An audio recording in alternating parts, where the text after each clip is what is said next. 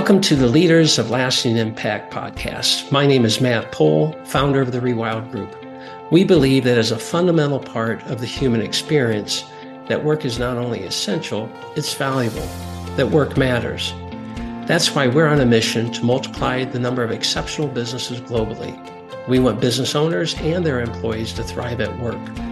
Thanks for joining us for another episode where we discuss stories of how leaders are having a lasting impact on small and mid-sized businesses.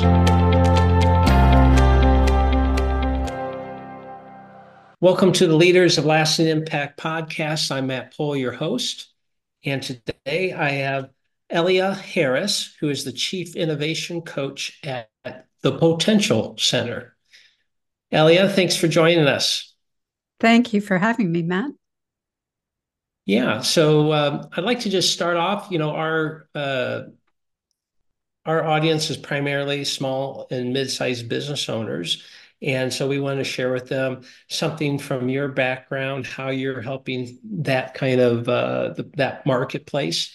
And maybe we should start by just have you tell a little bit about your background in business and that type of thing. Sure. My background is not a traditional background. I have many elements to it, and I think that contributes to how I ended up where I am today. So I actually trained to be a teacher and then decided not to go into teaching secondary education. Having said that, I've incorporated a lot of teaching in my career over the years. So I went into marketing and did that for a while, and then decided to move into the nonprofit sector because I felt I was more able to make a difference that way. And I went up the ladder and I ended up in leadership roles at a handful of nonprofits, both in the UK and the US. And that's where I developed my interest in leadership and also in creative problem solving. So I've been going back and forth for most of that time between leadership roles and doing training and coaching in creative problem solving, leadership skills, and communication skills. I also have been a productivity coach, helping people be more productive in the way they work. And I also taught English in Mexico. So I have a very broad background. But I came back to my love of creative problem solving and innovation in 2019. Okay. Great. Yeah, like you said, really varied, but all around, I would say, kind of human potential and bringing out the best of people and teaching and communicating them so they become better versions of themselves, right? Yeah, exactly. Okay. What what was the transition from maybe those nonprofits and this kind of varied background? Was there a point where you kind of turned the page and become a business advisor, or was that sprinkled in throughout those years? It was both accidental and intentional. The intentional part was that after I had myself been on a leadership training course and realized that I was doing everything right and that I wanted to pass those skills on to other people, that's when I started doing my own training for how to be a trainer, train the trainer, so to speak. Right. So that was the intentional part. The accidental part was when I got laid off of one of my jobs and or the job at the time, and the CEO told me, well, you've been talking about wanting to be a trainer, maybe this is your opportunity. There you So go. that was the accident. Okay. Well, that turned out to be fortuitous, right? And how long have you been doing your own thing? You're as a trainer, a coach. All told, about 10 years. So I Okay. started doing training in the early 2000s. And as I explained, my career path hasn't exactly been A, B, C, D. Right. So, but it has altogether been just over 10 years. I think it's 11 years at this point. Okay. Uh, what kinds of businesses, whether that's size, geography, industry, you know, tell us a little bit about the clients you serve. What can you tell us about those? Yeah, I particularly enjoy working with small to medium-sized enterprises, as well as social enterprises and nonprofit sector organizations. And I especially like working with new managers because I think that they face so many challenges, even more challenges now than ever before. And having been a new manager myself several times over, I can identify with the issues that they're having. I can understand the challenges that they're facing. So I think that they understand that I understand them when we're in a coaching session or in training. Okay.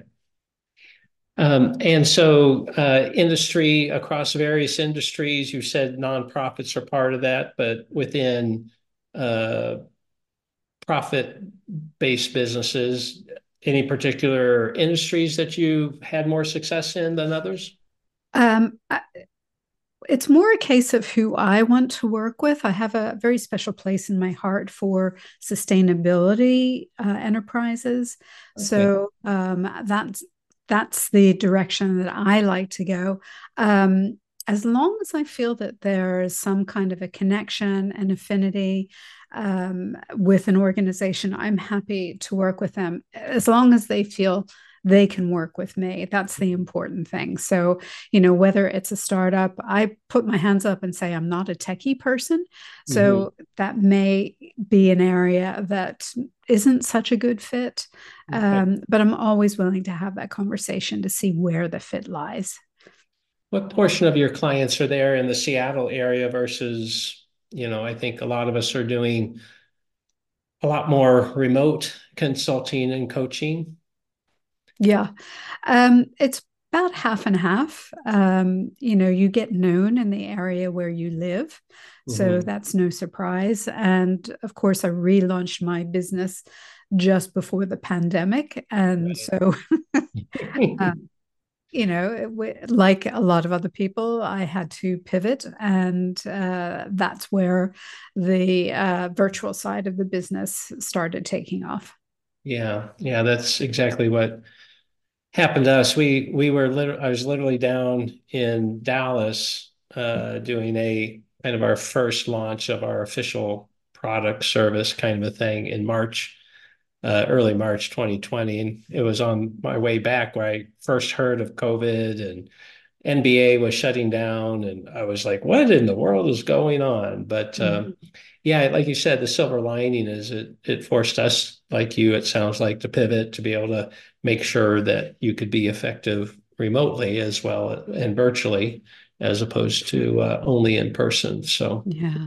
And actually, that was an opportunity for me to also think about what I wanted to do with the potential center. And I came to the conclusion, a- again, accidentally, I think a lot of things happen accidentally with me, that the way I work with people in terms of the way I train and the way I coach is it's about two things. It's about developing leadership skills and it's about helping people facilitate creative problem solving. right. And I had been talking all along at that point that being able to facilitate creative problem solving actually makes you a better manager, a better leader of a high performing team. And then I realized one day it's actually the way I combine the two that in a lot of cases, you can find leadership courses and you can find courses on how to do creative problem solving. But as far as I'm aware, I'm the only person that actually merges the two together. And I think this came about because I was assessing what I had to offer in a virtual environment. And I realized that I know how to do both of these things. And if I can get people solving problems faster, that's my ultimate goal, Mhm. then why not? So, here I still am combining developing leadership skills with facilitating creative problem solving. Okay. When clients come to you and it's a good fit, what kind of challenges are they bringing? to the table? What's the pain point that they come to you and say, hey, it seems like you could help us with this. What are some of those top things?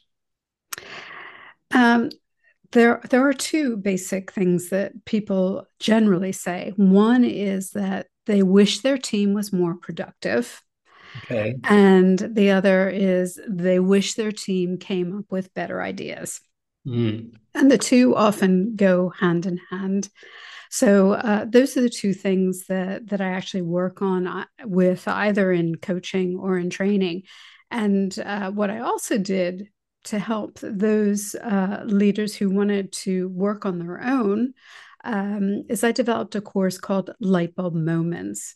And it's a podcast style course. And it basically takes everything that I do in coaching and Mhm. puts it into that course, which has a workbook with it so that people can learn in their own time at their own pace. And there is a coaching session included in that. So they still get a little bit of time with me. Oh, that's awesome. Was that something that you did post-COVID and saw that as a new product to bring to the market? Yes, indeed. Okay. Um, tell us, tell me just a little bit about the light bulb moments. What are some key principles? When I think of creative problem solving, can people who aren't creative get better at creative problem solving, and how do you help them to do that? Sure. So, light bulb moments is the whole package, which combines leadership development and facilitating creative problem solving. The framework that I developed for facilitating creative problem solving is called light bulb thinking. So that's part of light bulb moments. So the Okay. framework, it's very simple, and I purposely kept it simple because I think too often we overwhelm people with information. So there's four phases to light bulb thinking. The first one is planning. And part of that is making sure you get the problem right. The second phase is ideating, and that's all that juicy brainstorming stuff that we do.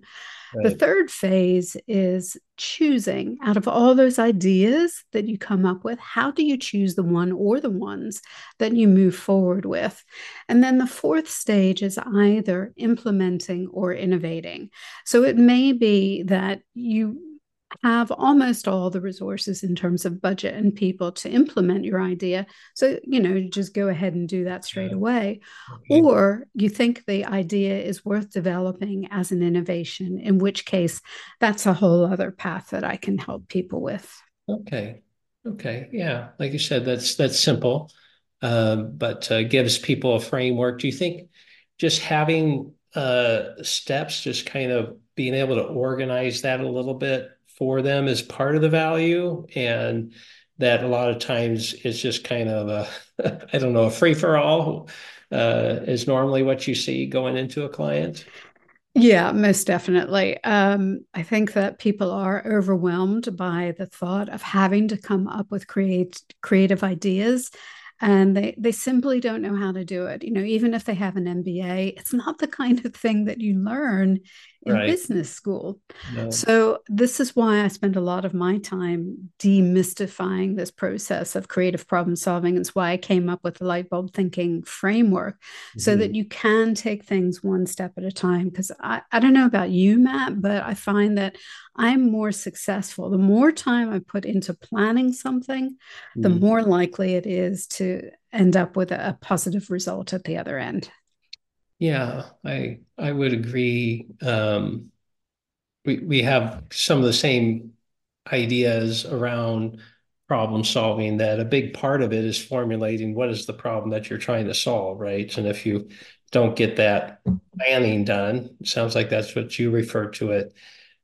You're headed down. Well, it doesn't focus the team, right? You're not clear what is even trying to be solved, and everybody's coming up with a wide range of ideas, but they may be totally inapplicable to Exactly. what you're And trying the to. other important thing about that phase is that you want to make sure that you, the goal that you have, which comes from identifying the problem correctly, is in line with the organization's mission, its Right. vision, its values.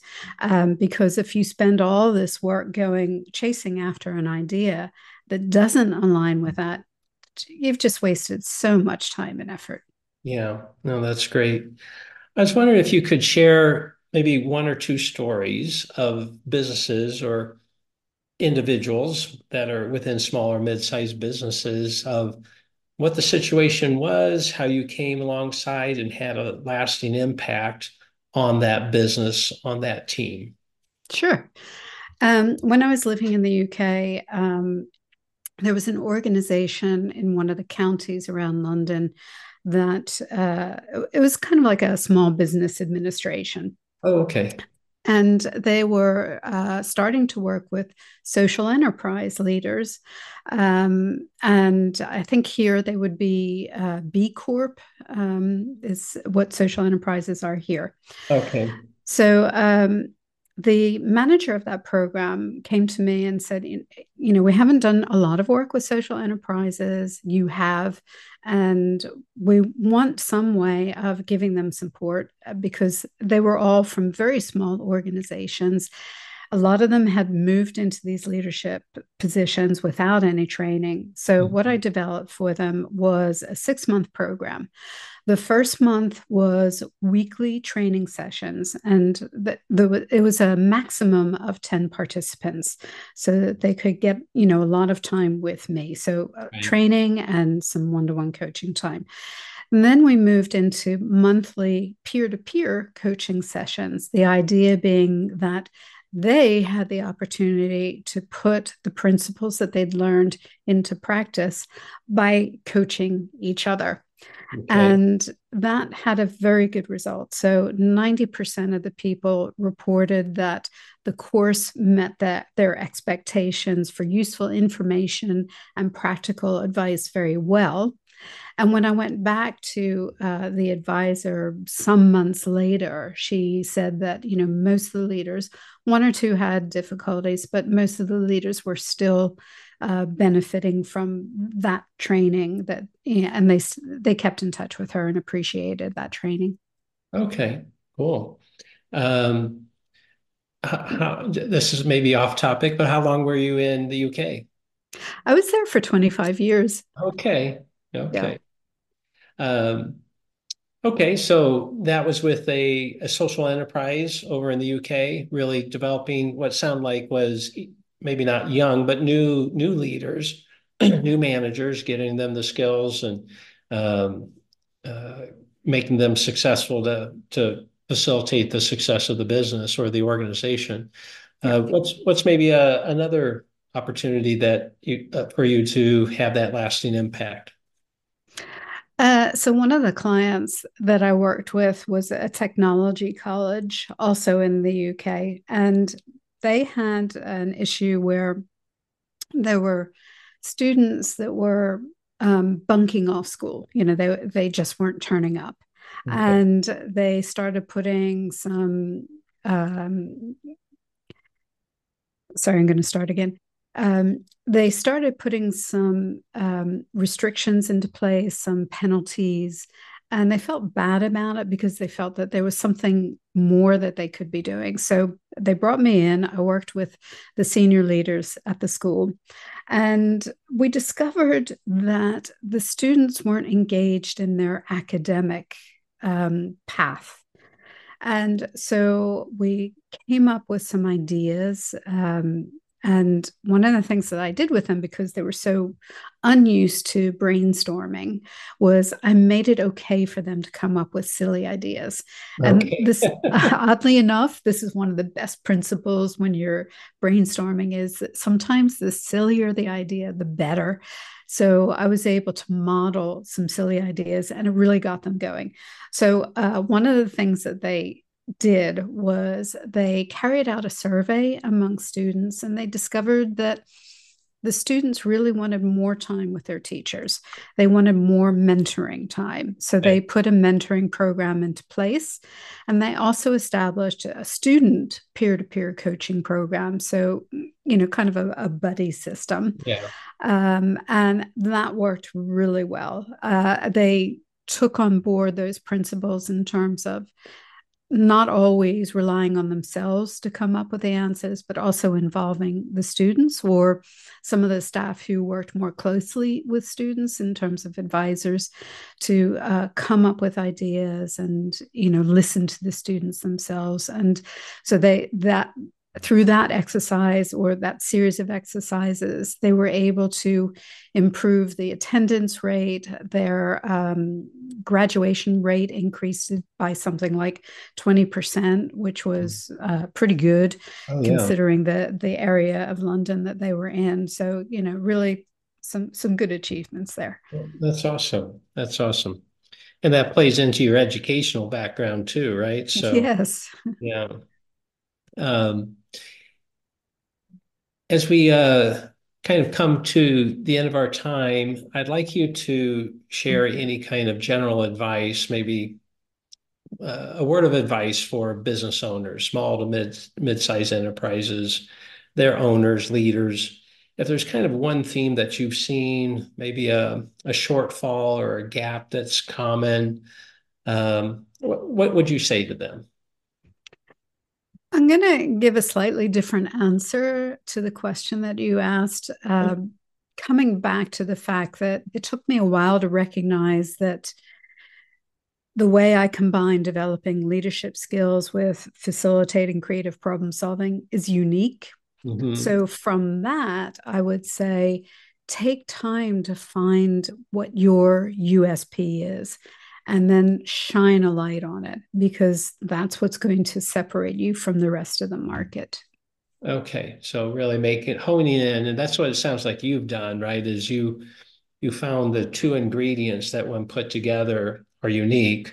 And that's what you're suggesting for business owners, to make sure they've taken the time to see what makes them, their organization, unique in the marketplace as well.